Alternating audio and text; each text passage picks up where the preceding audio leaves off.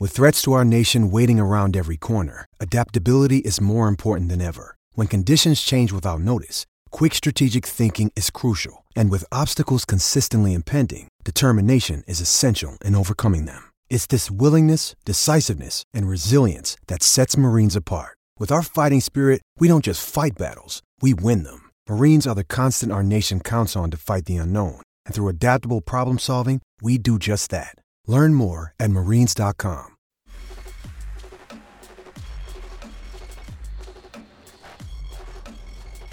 Coffee and Cream with Rogers and Benning on Hail Varsity Radio.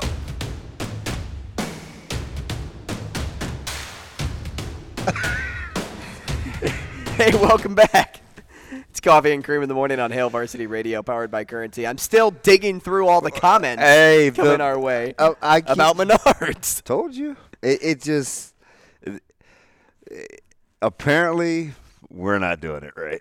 Well, I think Amazing Daniel put it perfectly later on in these comments. He said, honestly, I would never go to Menards for that stuff. It's just really convenient when you're spending the day fixing the fence or building a deck or whatever. Or you live right beside it. I'll tell you what. Or you want to have your tail light, or you want to live your. That's crazy that you say that because, even if I lived across the street from Menards, and there was a family fair or other grocery store 10 minutes down the road, not 10, we'll say 5 minutes down the road, I would still go there before I went to Menards. Yeah. It's just weird. I don't know. Maybe it's just because I'm so set in my ways. Like, hey, if I'm getting groceries, I'm going to the grocery store. I have an incentive for you. Go. Your favorite St. Louis Cardinals second baseman of all time was Tommy Herr, right? You got it. Nailed it right on the head. Not Fernando Vina. Well, they have Herr's brand chips. Apparently, the jalapeno poppers are to die for. Are the ones to go for, and then maybe pair it with a cherry cola, a Sprecher, as Jeff Hazard says on YouTube. A Sprecher? I've never heard of Sprecher. So do you realize when enough people tell you something that you or I are not aware of, we're probably in the wrong? Oh, I know I'm in the wrong. Apparently. If 30 people came here and said, go to Menards. Do you want to go to Menards with me? Because apparently I'm not very smart. Yeah, we're going on the Menards date. Like that way we can keep ourselves honest. Instead of going off our watch, we can just be like, hey, DB, I think it's time. I think it's time to bounce. I feel like there's an endorsement coming, man, as much love as they've been getting. You know what? We'll have to get our sales team on that. Speaking of getting onto something. And, teams? Whether it's teams or whether it's, hey, we're doing it wrong. How about the Alec Noonan support? That I'm not saying we weren't on that train because Alec Noonan is an all-state player. No question. No question. But you need to get – like we need to go to Menards. You need to get on the Alec Noonan bus because even though Elkhorn South didn't move on, the fight that they put up just to stay relevant in that game, they were down 17 at halftime, and at one point it was like 26 in that first half. Do you remember after Elkhorn South played Westside, the morning after, or the next show, because I don't remember if that was on a Friday, I had to, and it sometimes drives Caleb crazy, except if it's a few select guys.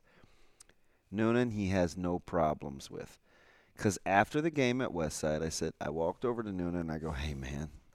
I said, I love the way that you play. He doesn't talk. He doesn't say anything.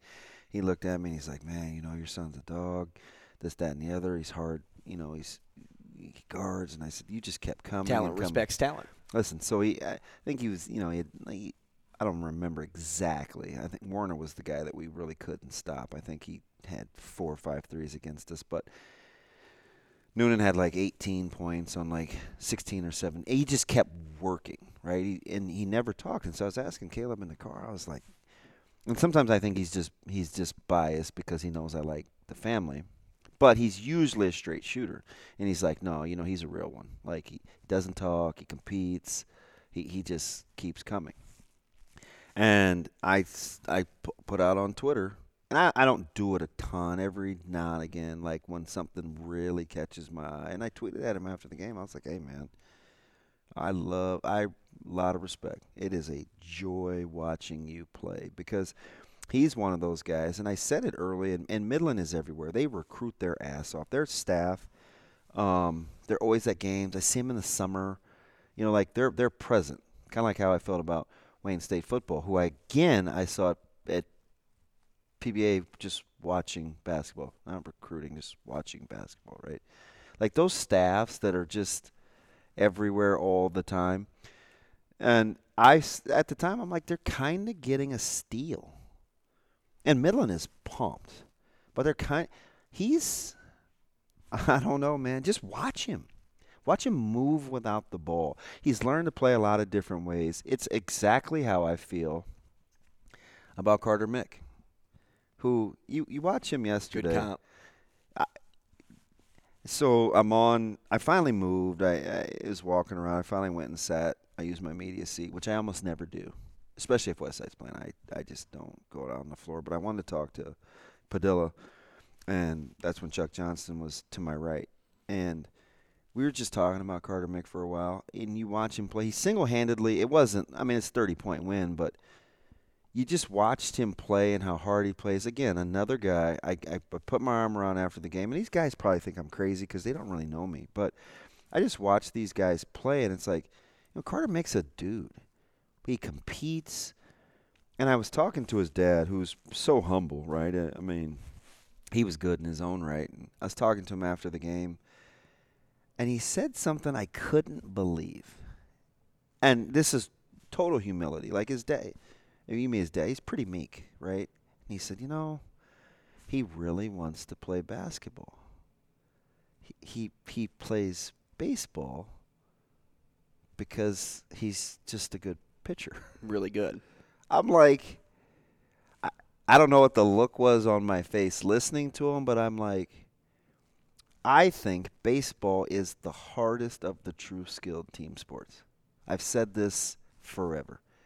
It is a difficult sport to be good at. Most people don't want to get in front of balls. You're on offense without the ball. There's just lots of things that are working against you. How would you like to be that good, and he is legit, and you do it because you can? I know. I just was like, really? I would never know that feeling because, I was never that good at something, and that because I could do it, I did it. I could do a lot of things, but it wasn't what you set the precedent there was, how about you are really good at something, but you do it because you can. I was never really good at something and could do it. No, I could just do it. And I must have had like this dumb, typical DB look like, did you really just say that?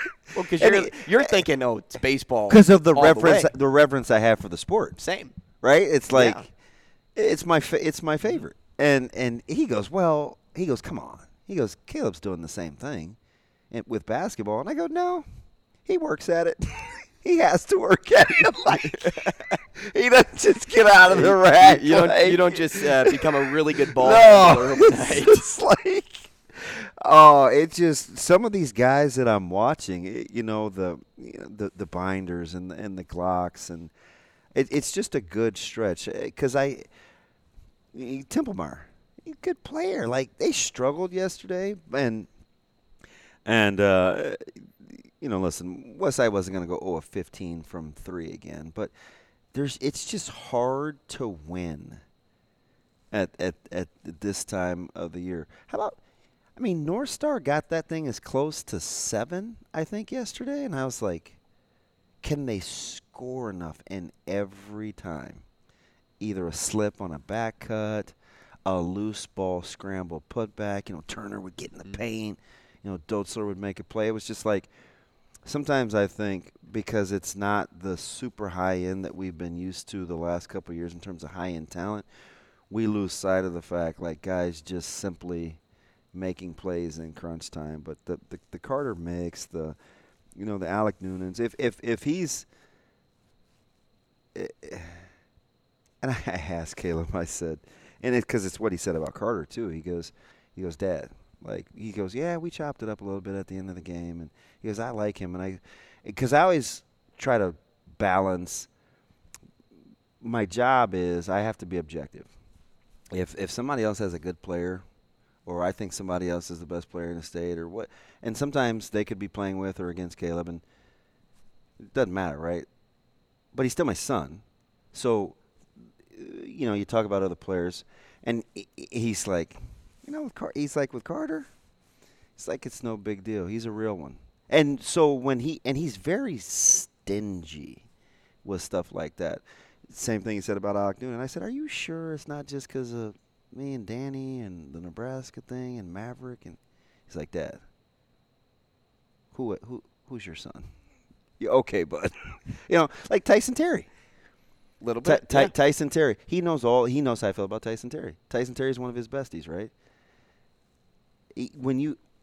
I'd rather be right than well liked. So there's going to be times that I talk a lot about other people's kids, and I always wonder about that balance. But I think it's okay because I just feel validated sometimes because look at how they play, and we're all in on.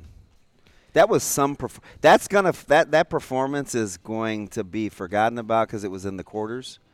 But go back and look at his shooting statistics. Oh, I don't have to. I watched it. Yeah.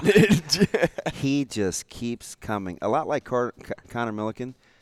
Noonan's fitness is elite. Oh, yeah. Conditioning goes so far in this sport. It's 70% of it. Brian Edwards up next.